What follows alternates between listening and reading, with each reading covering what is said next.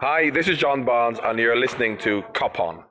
Thank you, everybody, for joining me. It's the second season preview that we've got, and I'm all jiggly, wiggly, pokery, absolutely squiggly with joy. Because Josh Sexton is here from the Anfield Wrap, Ryan is here from Toxteth, and Dave is here. And Dave is an expert on Norwich City. Welcome to Cop On Podcast, Dave. We're going to start with a chat with you about to preview the mighty Norwich game.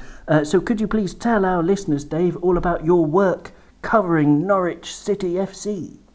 I'll try. Thanks very much for inviting me on. I'm the chief Norwich City reporter at the Eastern Daily Press and Norwich Evening News newspapers, and host of the Pinkham podcast as well. This will be my fifth season covering Norwich full time, but it was for 3 or 4 years before that I was covering games here and there as well. So, but I'm from Norfolk originally, so yeah, me and Norwich City go all the way back. That's absolutely marvellous stuff. And it's all go. You were saying before we started recording, you just signed a new player. Is that right?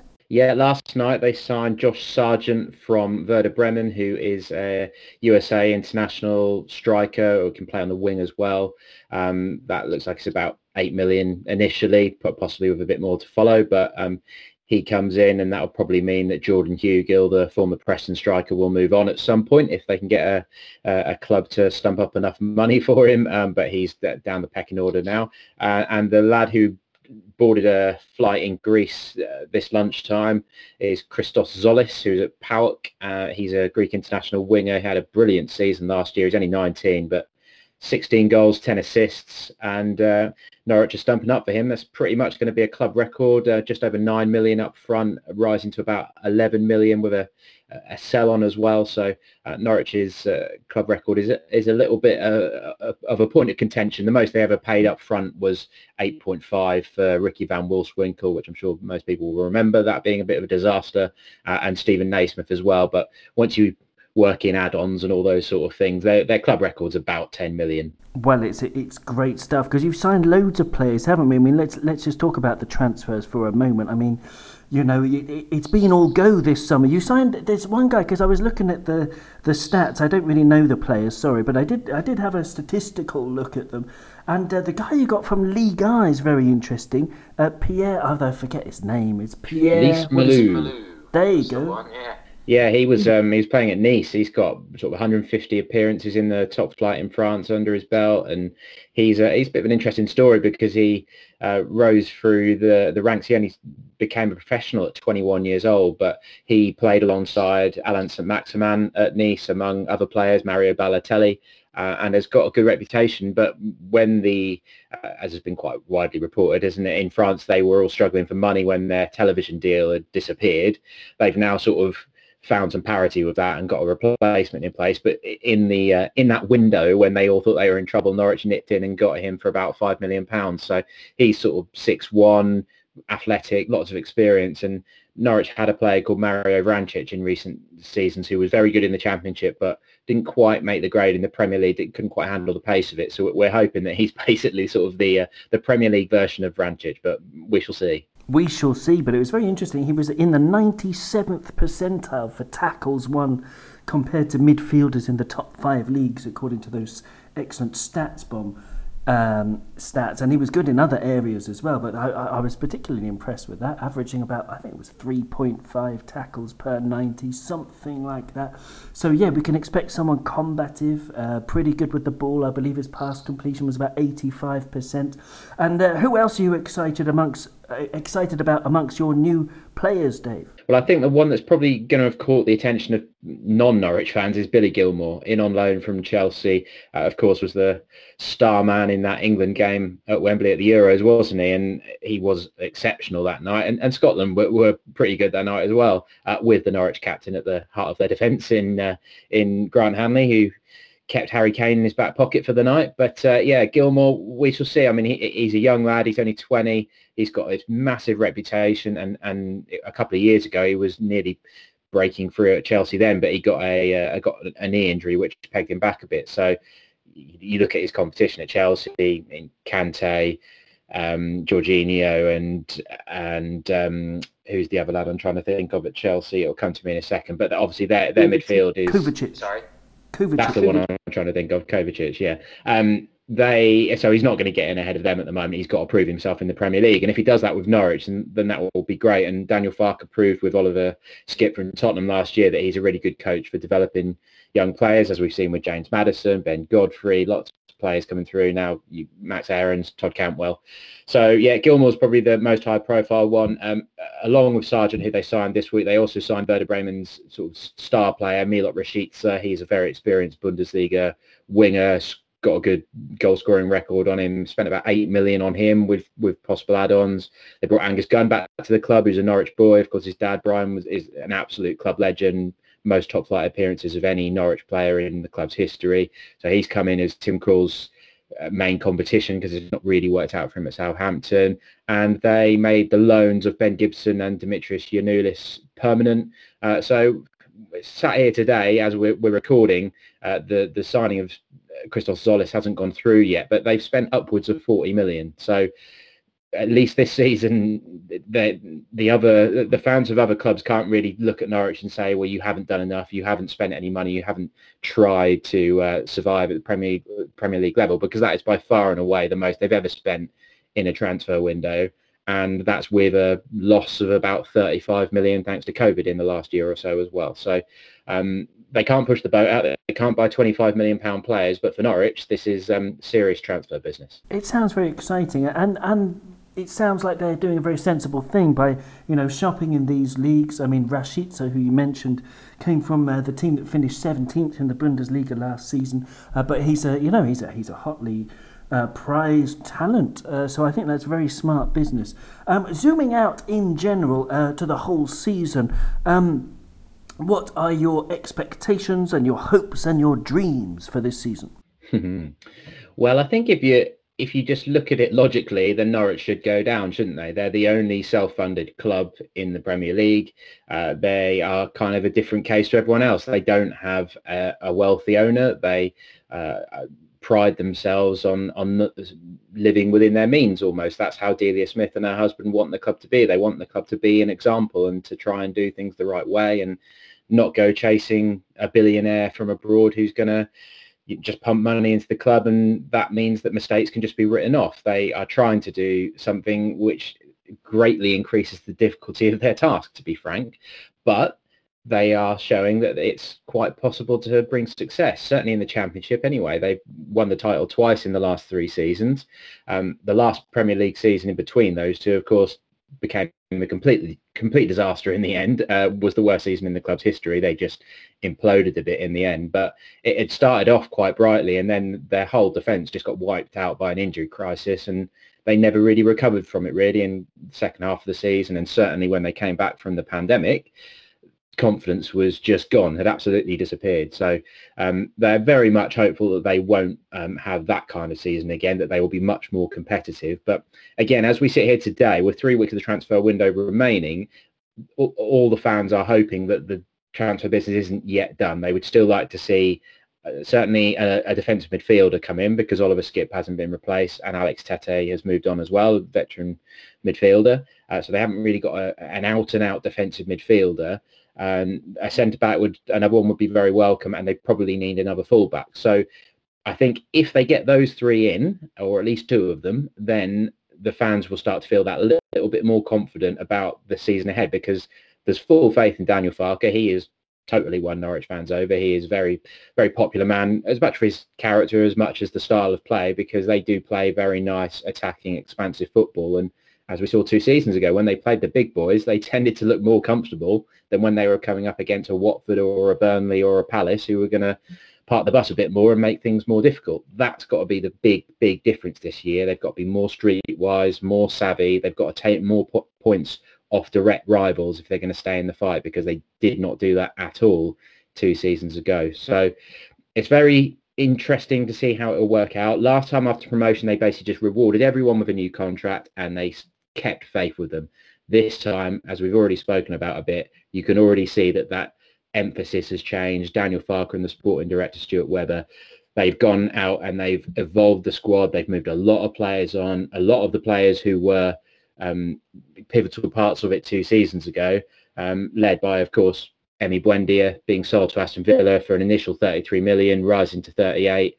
They basically had to cash in on him to allow them to do that building work, but also Emi wanted the move. So yeah, it's been a very, very busy summer, and seeing what the results of it all are going to be in the next few weeks is going to be really interesting, because they've got an incredibly difficult start as well against your boys, of course, at Carrow Road on the opening day. Then it's Manchester City away, Leicester at home, Arsenal away. So if they can come out of any of that opening 4 with points, I think Norwich fans will be pretty happy.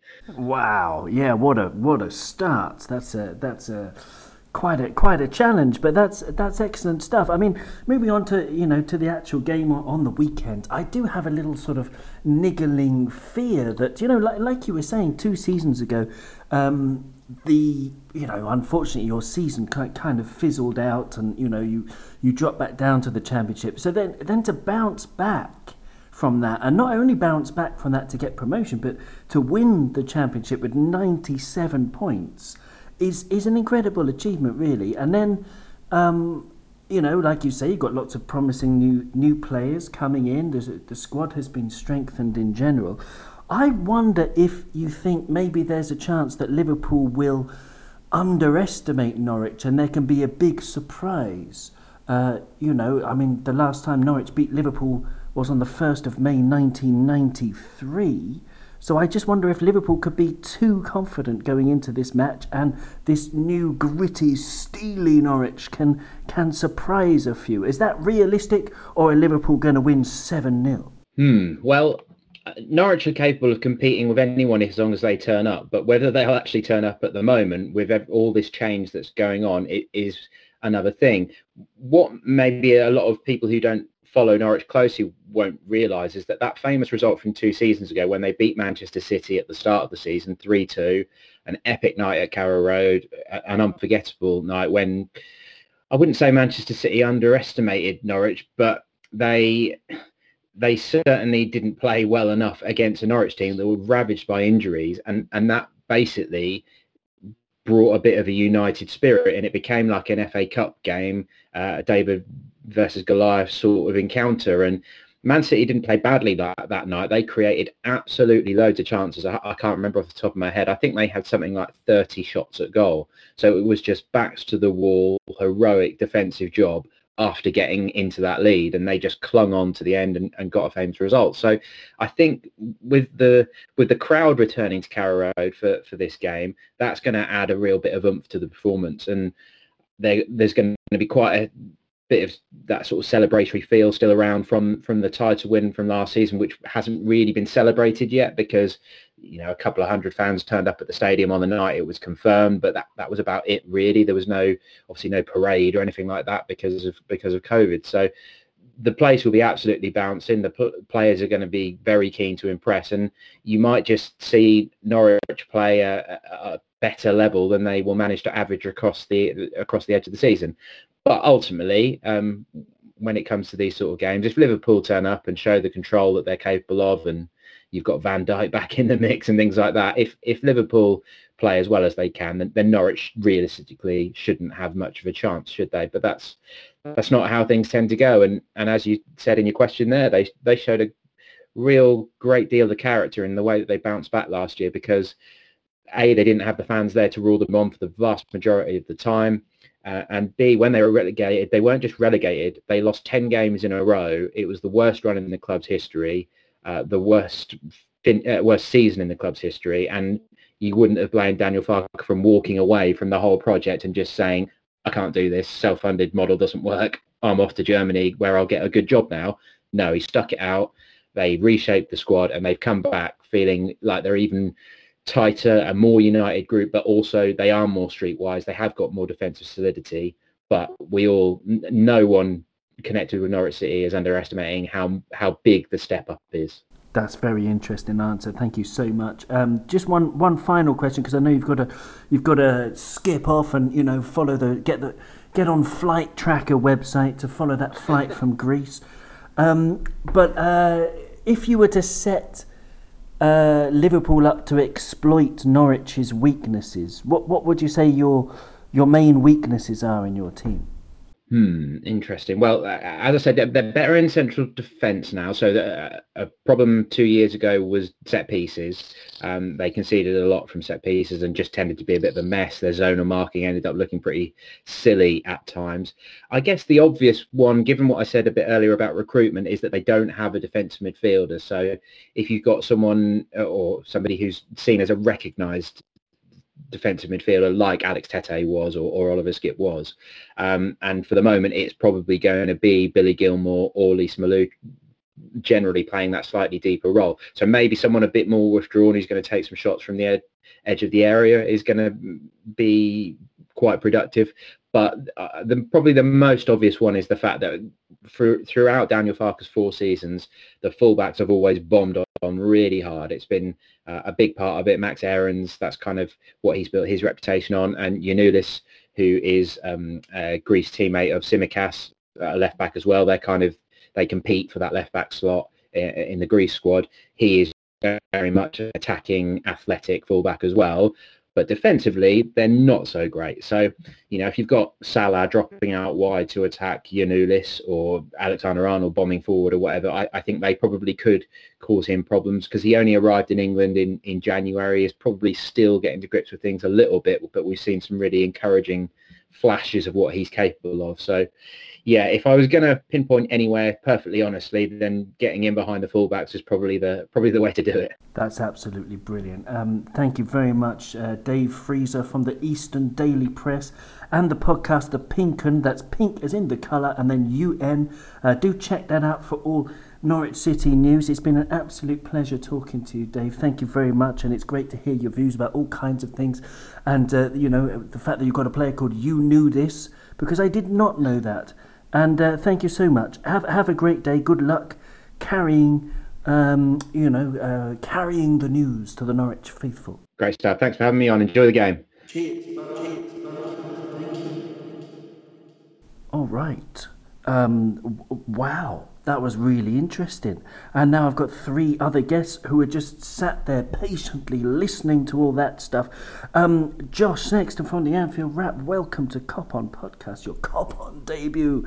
What did you think about what Dave was saying there? I mean, is it something that, are you also do have this inkling of a worry about Liverpool perhaps underestimating the challenge that's ahead of them? Or is Jurgen far too canny and long in his German tooth for that? I think it can become something of a self-fulfilling prophecy, can't it, really? And I think, we as Liverpool fans are all too aware of that if we get too heads up on who our, bogey teams are and who the teams we underestimate are, then we tend to actually, maybe overreact to how good they are going to be. I think this Liverpool side will feel really confident about the way that they're the way their pre-season has gone and the way that they've prepared for this new season. So I don't think they'll be sort of shirking at the challenge that Norwich will bring. They also won't underestimate it either, though. Jurgen Klopp's one of those managers who's always sort of talked up sides we play against and been really respectful about what is in front of us, and he'll know the good job that Daniel Farke's done at Norwich to get them back up to the Premier League again, and even the good job he did in getting them to the Premier League a few seasons back and sort of since then. So I think Jurgen Klopp will be more than aware of the challenges. Players will be more than aware of the challenge, but I fully expect them to completely rise to that. I like it. I love the answer. I like it. Superb stuff. Ryan, you're back on Cop On. Welcome back. I mean, it's an absolute delight to have you with us. Our pre-season has gone well, hasn't it? How excited are you for this Norwich match coming up? Yeah, I'm really excited. Glad to be back, by the way. I was lucky enough to get to go to the match yesterday. He took me kid cousin to his first ever game, which was a really special moment for me. But seeing Gomez back in the team, seeing Tsimikas really impressed me yesterday. Has got me very excited for the season ahead. Konate looks great. I thought Minamino looks better than he's ever looked in a Liverpool shirt. I know it's only pre-season, but I think there's a genuine sense of purpose about the way he moves, or was moving yesterday. So yeah, really excited. It's great stuff. I'm going to ask you questions about the Osasuna match in a bit. I'm delighted that we've also got on the line now Stephen Drennan from Crack Stats. How's it going, Stephen? You've just launched your own podcast. That's exciting. Can you tell our listeners about that, please? Yeah, I actually just found out this morning when I was looking at the 1 year anniversary of launching the website.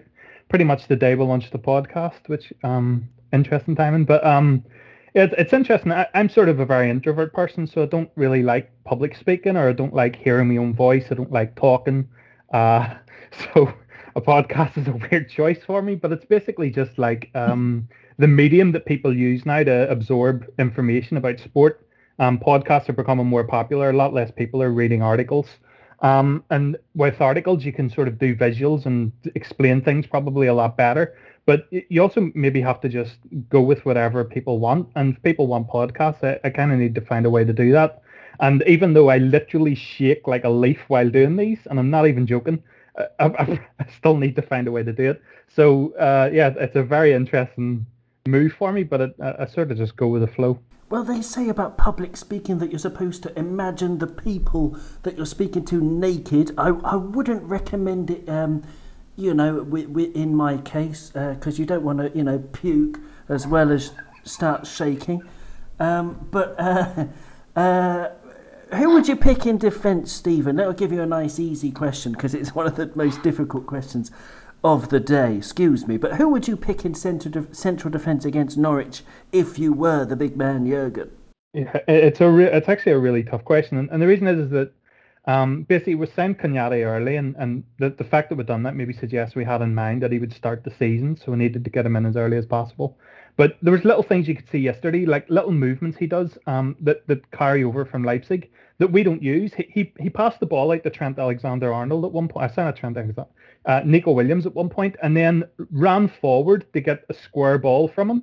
But if we lose the ball, we're wide open, and because no one's expecting it, like Fabinho didn't drop in to that space, and the number 8 didn't drop into Fabinho's space. So it's little things like that are kind of a problem that he hasn't adjusted to the Liverpool way yet, and he will, and it'll take a bit of time, but he will do it.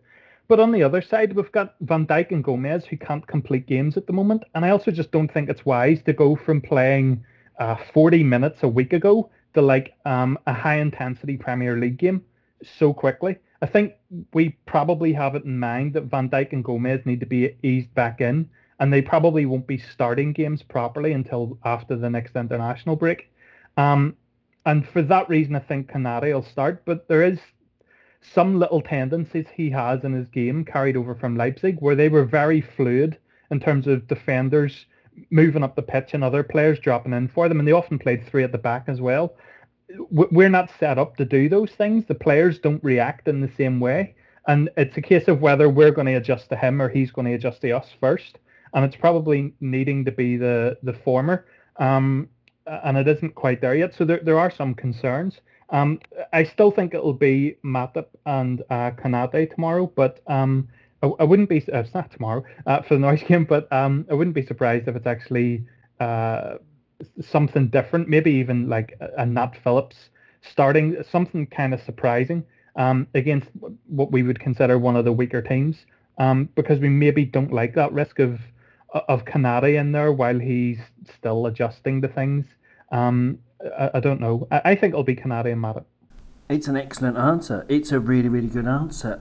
Josh, how impressed have you been with Ibu?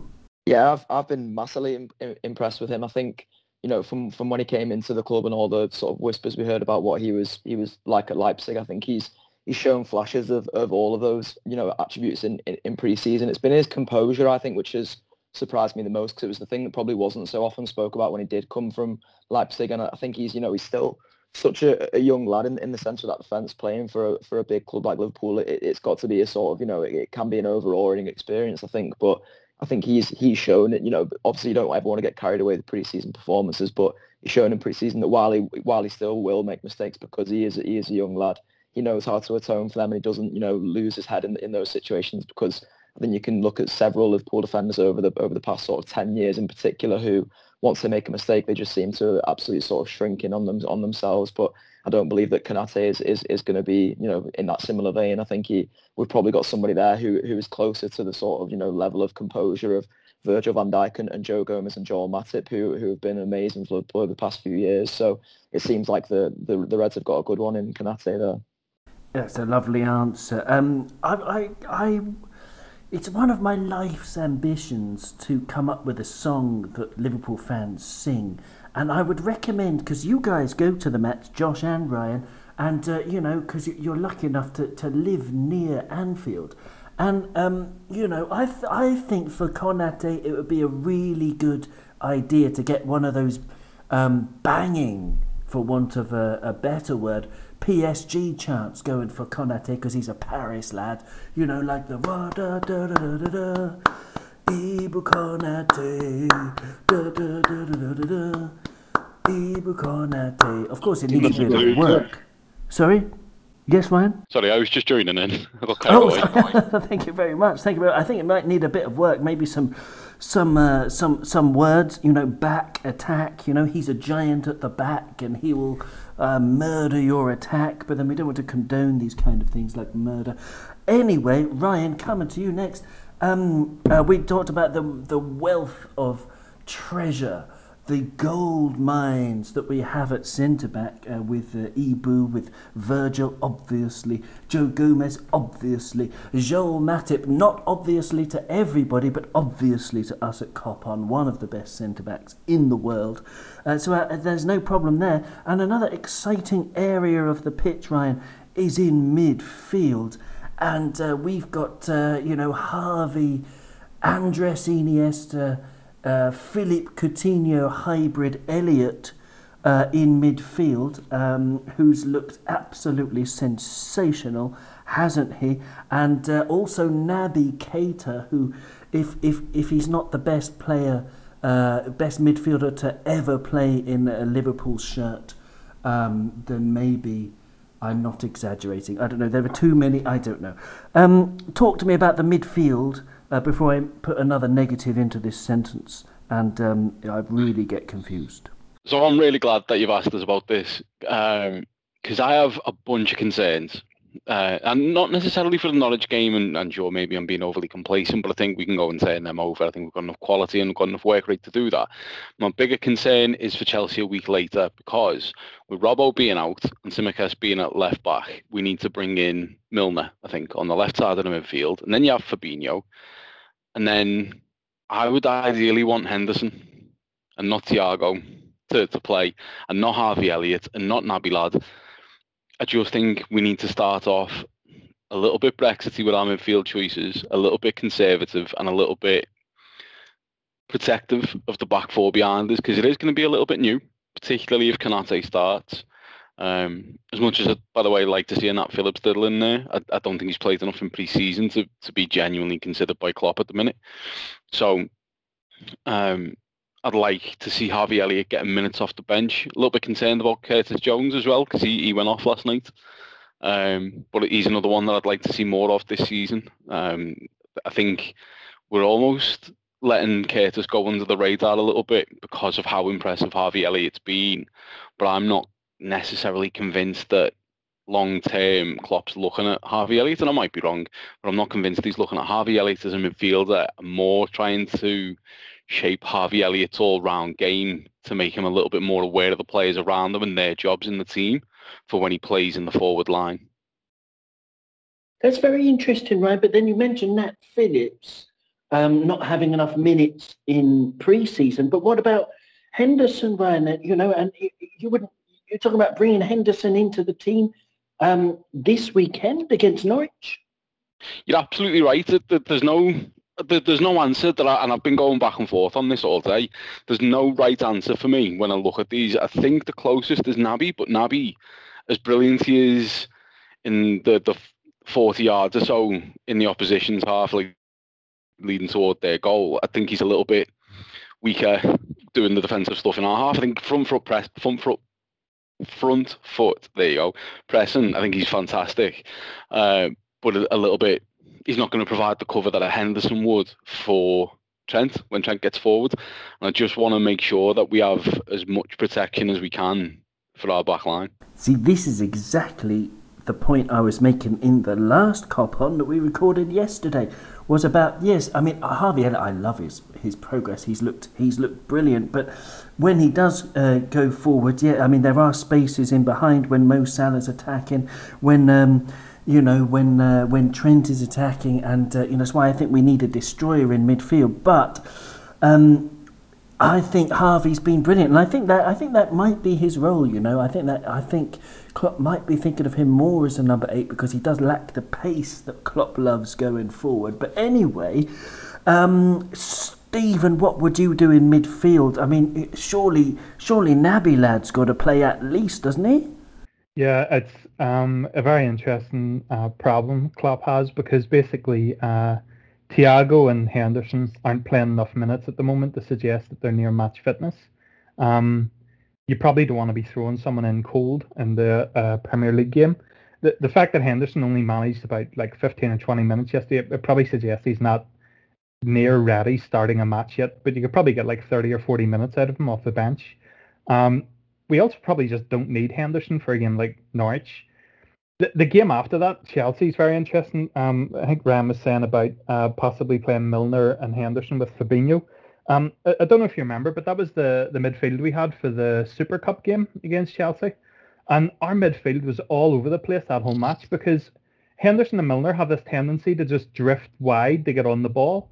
And the more open your midfield is, it's a problem because it makes you very easy to play through. And if you have someone like Mascherano in there or Kante who can run about the pitch like a pit bull, just putting down any attack, it's not so much of a problem, but that's not really Fabinho's game. Fabinho likes playing in a small space, and he likes the attacks to be funneled into him, creating basically a little kill zone where he just kills the attacks. And it doesn't really work when you have Milner and Henderson in the team because they're basically diametrically opposed to exactly the way Fabinho wants to play in midfield. And Klopp's mantra keeps going on about compactness, and that's on and off the ball. And it's interesting that the midfielders he's trying to sign don't look anything like Milner and Henderson. And I've always wondered what the next evolution of our midfield is, because what he inherited probably isn't what he would buy. But once he gets it, it's basically his to make the best out of. And he loves making the best out of whatever players he has. And he doesn't really force players out. So I think he's basically always been making the best of what he has. But I think if he had a completely clean slate, he probably wouldn't sign the likes of Henderson and Milner in midfield. And that's why it's always been a constant conundrum in my head. It's basically what we have versus what he would probably like to do. And at the moment, I think the midfield he would probably like to play would be Fabinho, Thiago, and Keita. And that's a good balance. That's got your guy that's going to anchor the midfield and sit in front of the defence and protect zone 14, and he doesn't stray very far from that. It's also got your guy who can link play very well and basically connect the forwards with the midfield, but it's also got your penetrative midfielder as well, which is something we've always lacked a little bit. And that's basically the guy that can break lines and run beyond the forwards and carry the ball through midfield.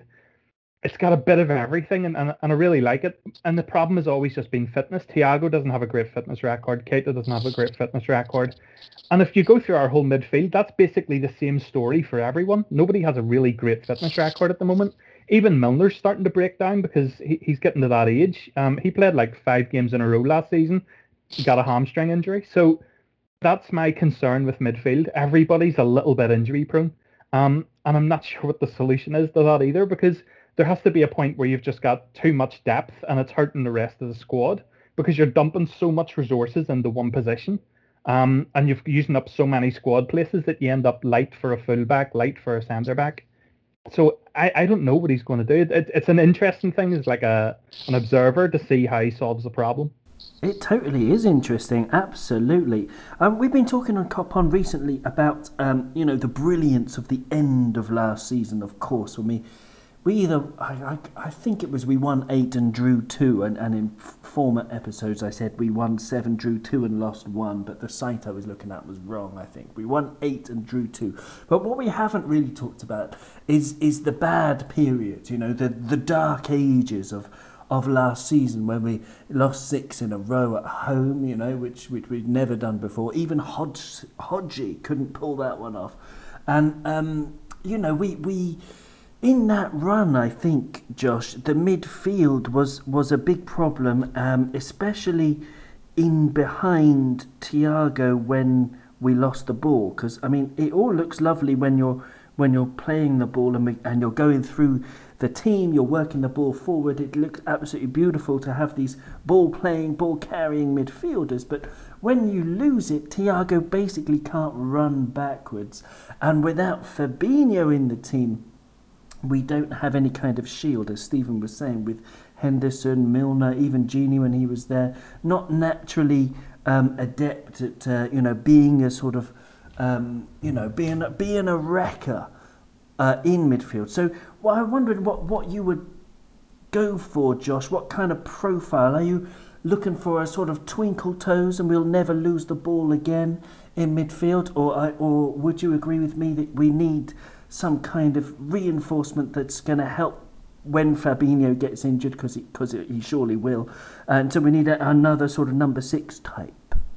I think it's interesting because Jurgen Klopp and his sort of staff have always signed players who are really sort of specialists in their roles, and I think that applies in particular to the midfield, which is strange in terms of the way that you perceive football from the outside, because you sort of think of midfielders as these, all-round players and players who can go backwards and forwards. But actually what we've seen at Liverpool is that, there's a lot of lads there who do very different jobs to each other. And I think you see that when players have to fill in for each other. You mentioned the sort of destroyer role before and how good Fabinho is at that. But we've seen, Henderson play at number 6. And although it's not his favourite position, I think he's sort of, made it very clear he favours the number 8 position because it allows him to shuttle up and down the pitch. He can still play the number 6. He just happens to play it very differently to Fabinho. I think Milner at times last season showed that he can play bits of the 6, but he probably needs somebody else around him to do a bit of the sort of water carrying.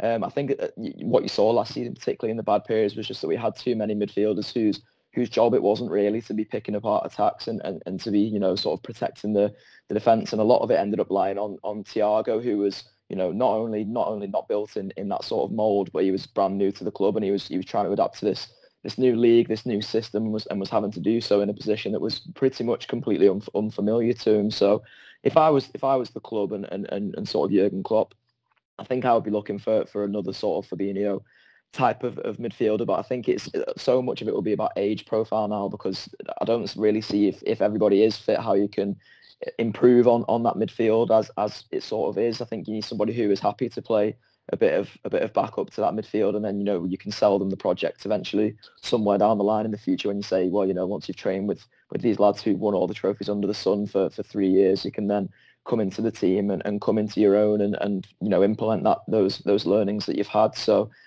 I can't really sit here and sort of say what Michael Edwards should do, because he'll know far more players around Europe than I will who can do that sort of specialist role. But that is personally what I would like to see added to the midfield, if anything.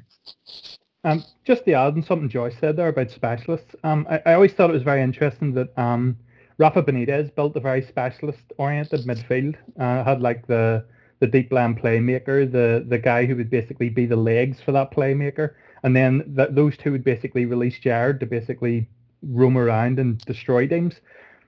The biggest criticism of Brendan Rodgers was always that he didn't do that. He signed very generalist midfielders like Joe Allen, players that basically you put the midfield in and they can basically do any role sort of well, but aren't really excelling at anything.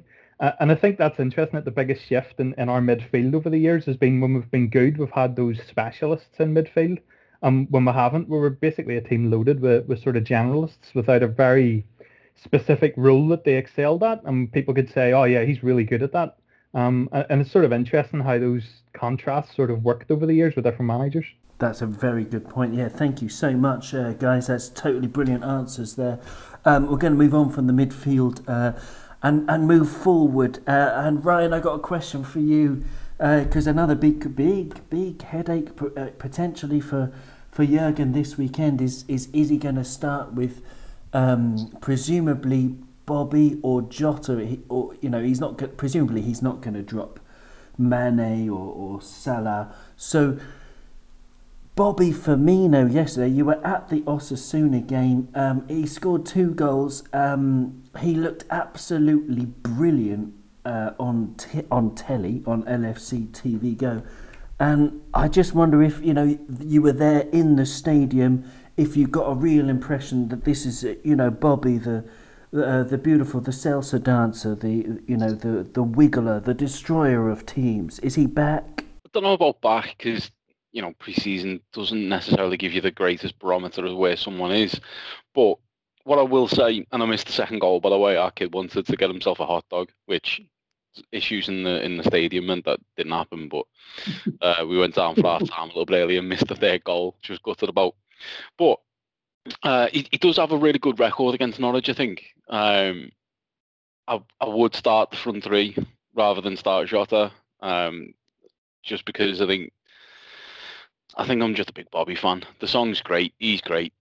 I think give him a chance to start the season, and if it doesn't work, we've got Jota on the bench who will come in and get goals, and I think Mane also has a point to prove. He's looked great in pre-season, but I'd be tempted to see where we are with the front three, and then whoever's not performing, or whichever one's performing the least best, if you like, I'd bring Jota in for them. It's a great answer. And staying with you, Ryan, but I want to talk about another attacker yesterday. I saw Grizz Khan from the excellent LFC Day Trippers podcast. He put a tweet out saying Minamino reminded him of Benayoun, and I thought that was an interesting shout. What did you make of Minamino yesterday? I thought he was amazing. Like the people around us in the stadium all thought he was brilliant. There's definitely a player in there, and I think we could be about to see the best of Minamino in a Liverpool shirt. He just looks so much more confident. He looks so much more assured of himself, and knows he's got purpose in the team. He knows what he's doing. He's got plenty of technique to do it. He's got plenty of his running's really smart. His touch is great. I wouldn't start him in the first game of the season against Norwich, but I'm certainly excited to see when he comes in, because like Benayoun, he can do a whole bunch of different jobs in and around that front three. Can I just say something on Minamino very quickly? I thought the contrast yesterday between the first half and second half was very interesting, because usually when we've seen Minamino, he's been in with the sort of reserve teams, I guess, and we've seen him next to Origi. And second half, when he was next to Origi, it was the same thing. He basically looked a very isolated player at times. I think Minamino thrives whenever you can play quick combinations and get him in amongst a bunch of our players. He's very good at basically just going into a little space, getting the ball, popping it out, moving and getting out of the space with it again. He's exceptional at that. But when you're playing with Origi, that isn't really Origi's game. And I just thought it was interesting to basically see, as good as Minamino was yesterday, when you put him with the wrong players, he still looks like the same player as last season everyone criticised. And it just makes you wonder, basically, is most of the criticism the fact that we rarely see him with our best players? And whenever you put him with like a Keita or a Bobby Firmino or a Salah or those sorts of players that like playing in those little spaces, he excels because that's his game. But if you put him next to a big target man, it just doesn't really work. And maybe that's the thing, is basically 90% of our viewing of Minamino has been when he's in a sort of thrown together side that doesn't really connect well. His connection with Tsimikas was really good. Yeah, I'd agree with that as well, actually. I really like Tsimikas as well on that overlap. He looked like someone broken out of the Andrew Robertson mould. Yeah, man, absolutely. Tsimikas, Josh, I want you to... you don't have to wax lyrical, because people use that term too often. But you can rev up your I don't know, whatever. I don't know. Tsimikas, Josh, the Greek Scouser. He's great, isn't he? And by all the sort of noises coming out of the club, it seems like he's fit into the culture and that sort of squad unit really well as well. He seems to be well liked, and I think during this pre-season, he's almost made us as supporters look, as silly as we all are in terms of the way that we judge things so quickly. Because I think last season his adaptation to the Liverpool squad was marred really by the pandemic, by injuries, by him getting COVID himself, and sort of about as many things went wrong for him as could possibly go wrong for him in terms of how he did settle into the squad and how he took up his role within the squad, and also you've got to bear in mind that he's behind one of the lads who was made of, who we all thought was made of granite, at least until obviously his untimely injury on on Sunday, but Robertson, has played all of the minutes under the sun for Liverpool, so it was about as difficult as it could possibly be for Tsimikas first coming into that team. But I think he's shown this pre-season there's definitely a player in there. You've sort of heard all some of the things coming out of Greece about how he's been their best player and things like that. So I'm really confident in him, for however long he needs to play while Robertson does recover from this ligament damage. And I loved what I've seen of him. I particularly loved watching him live at Anfield yesterday. I thought he got up and down the pitch really well. He looks quick. He looks really committed in a challenge, which I think we'll get sort of Anfield faithful on side. And I think that they're all the sort of marks of a cult hero. And I don't want to sort of brand him early as a cult hero, because obviously what we think of cult heroes is that they don't do sort of much for the football club in terms of their footballing ability. But I think Tsimikas could be that, and then could add the footballing ability on top of that for sure. It's so exciting, isn't it? Because I think we obviously can see the benefits now of Liverpool's snaring Bayern Munich's fitness team, basically, with Mona Nemeth, the nutritionist, and their physical conditioner, who no longer really resembles Klopp. He's sort of come into his own since joining Liverpool, which is quite nice to see. Andreas Kornmeier. And but now everyone, since last year, including Minamino, even though he was away at Southampton, everybody looks sort of bulked up and beefy and, ready to take on this season. And it's a joy to watch. We've only got about 10 minutes left. I've got loads and loads of questions, but I'm really happy to have you on the call, Josh. And I want you to tell our listeners a little bit about what's in store for the Anfield Wrap subscribers this season. What have you got? What's cooking in the cauldron? Well, one of the things we've always sort of prided ourselves on at the Anfield Wrap is the fact that we are match-going supporters, and that we tell that story of following Liverpool Football Club, whether it's at home, whether it's away, whether it's in Europe. I think on one of our videos once, John Gibbons said if Liverpool played a game on the moon, then we'd make it there and find a way to cover it. So I think that sort of expresses everything we've been about. And then obviously during the pandemic, there's been no fans allowed in stadiums, which has affected the way we work and has meant we've had to adapt things. But then back this season now, full capacity grounds again. We'll be going back to all the sort of home and away games, and that's massively exciting. And obviously we'll have a few new lads to react to that we won't have seen play in full stadiums in Premier League and Champions League games before for Liverpool. So that's a massively exciting prospect as well. And maybe even a few more before the summer's out if Michael Edwards gets his act together for these next couple of weeks. So it's a really, really exciting time to be following Liverpool Football Club. I genuinely think this is going to be a massive season for them, and we'll be there every step of the way, sort of providing that for our subscribers. Yeah, it's beautiful. I mean, I'm really happy for you that you get to experience all that. I mean, it's a dream, isn't it? And it's how did you end up working at the Anfield Wrap, though? How did you land that job? Bit of a dream job, isn't it? It absolutely was for me in particular, coming out of university, because it was just a small business at the time. So you'd never sort of got the pressures of going and working for somewhere in a more corporate environment. There was a lot of creative freedom for me as well, coming out of university as a young lad with a sort of head full of ideas about how I thought things should work. So it was fantastic at the time, and it's only got better from there, really. I started the Anfield Wrap 5 years ago. I went to the University of Chester and did sports journalism there, and then my sort of head of my module, if you will, knew Gareth from the Anfield Wrap and asked if I was up for going and doing some work experience there. And as it sort of turned out, I happened to just sort of fill one of the job roles that they had at the time, which was as a sub-editor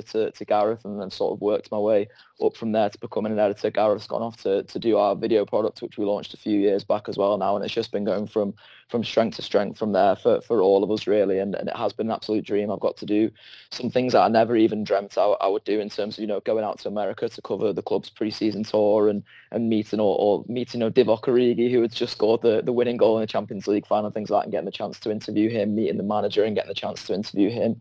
It has just been an absolute wild ride for all these 5 years, but I'm expecting plenty more good twists and turns as my time in the Anfield Wrap goes on. Is it ever rubbish? I mean, do you ever have a bad day? Because I can't imagine how it could be.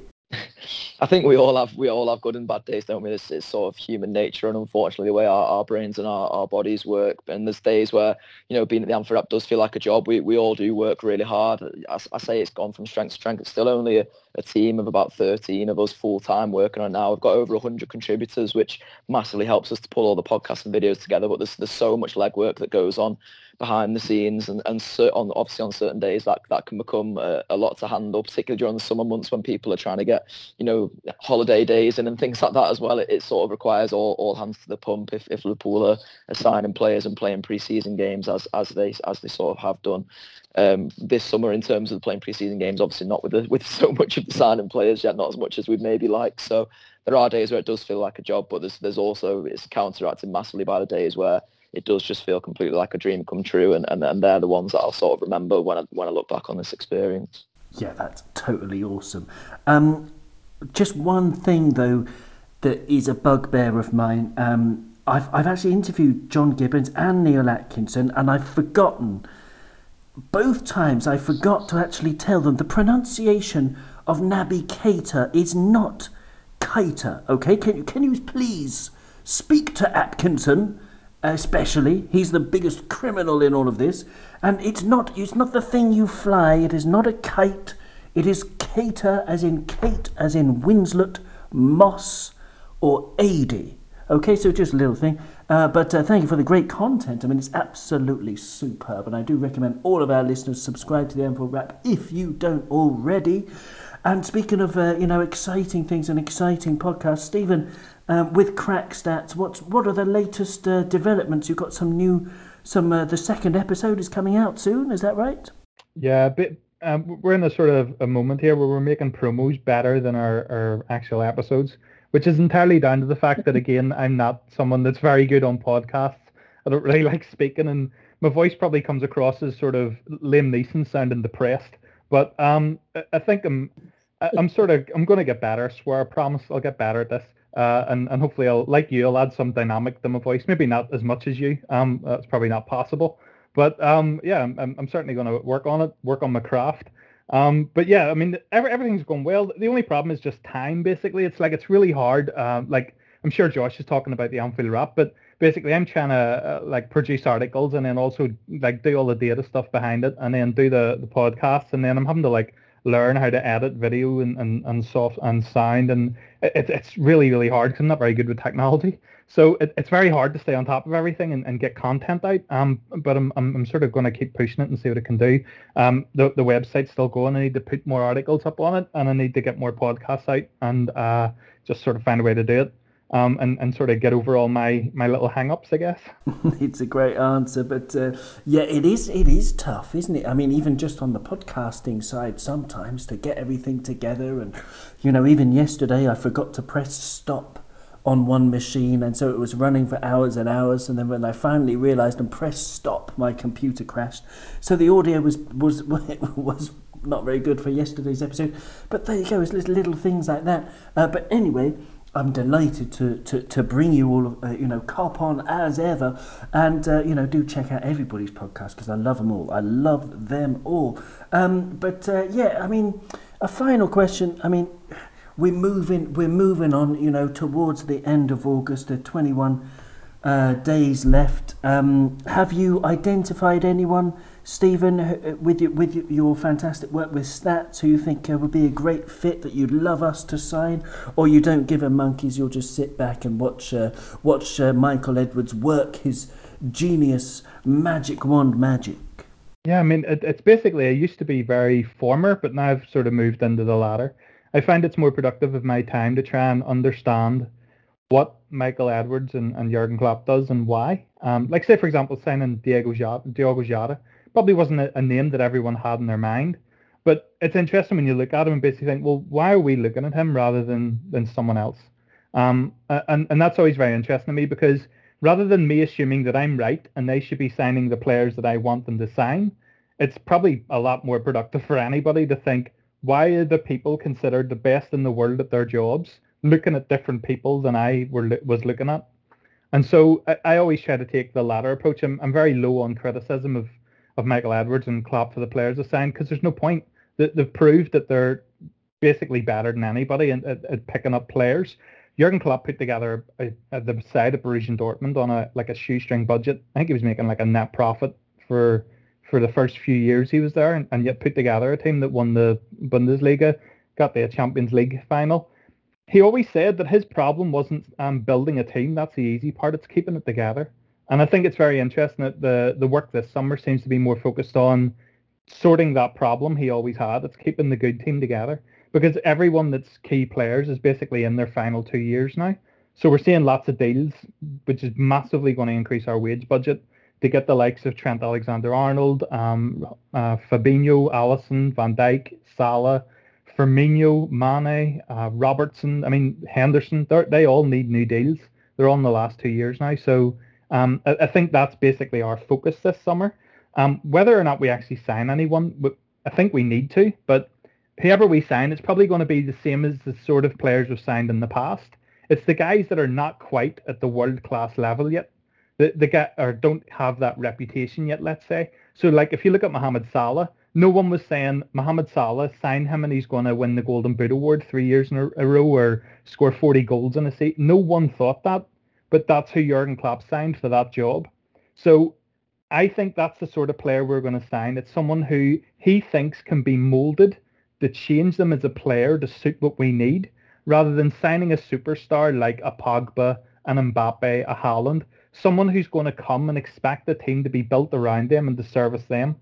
And I think it's that malleability. I don't even know if that's a word, but malleability to make a player what you need for your system is the key thing Jurgen Klopp wants.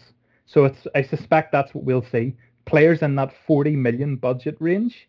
And that disappoints fans, because fans all want a superstar, a marquee signing. We're probably not going to get one. It's a lovely answer. And rumours abound on Twitter about Dan-Juma, whose full name is Arnout Dan-Juma Gröneveld. He was born in Lagos, but he's a Dutch national, Dutch international, in fact. And I think he's really, really great as a profile. He's 24 years old, played in the Championship with Bournemouth last season, in which he got 15 goals and 7 assists from the wing.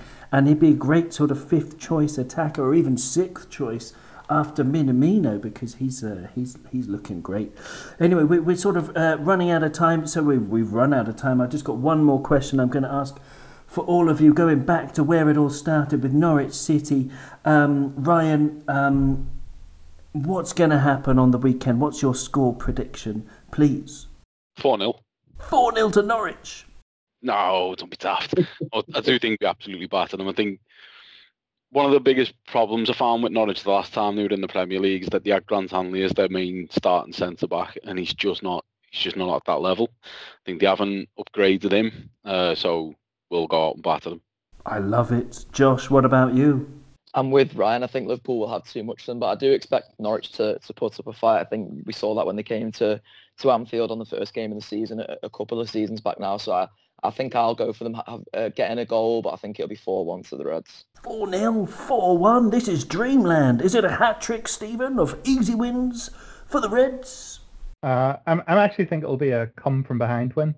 Probably like a 3-1. Come from behind win. I was actually an Ipswich Town season ticket holder when I lived in Ipswich, because I just like going to watch football. So it sort of means a bit more to me to beat them, because I like to see Norwich get a hiding. Excellent stuff. I lived in Milan when Ipswich played Inter Milan, and I managed to get tickets because none of the local Milanese even knew what Ipswich was, let alone that it was a town. And they had a football team, and I saw Christian Vieri get a hat-trick, and it was unbelievable. But anyway, I digress into the through the synapses of memory. But I want to thank you. Come back to the present, because we're all feeling zingy. We're all feeling really upbeat for the new season. Thank you very much to Josh. And remember to pass on the Naby Keita pronunciation, please. And thank you very much to Stephen, and thank you very much to Ryan. It's been an absolute joy talking to you all. Thank you so much. Thanks very much.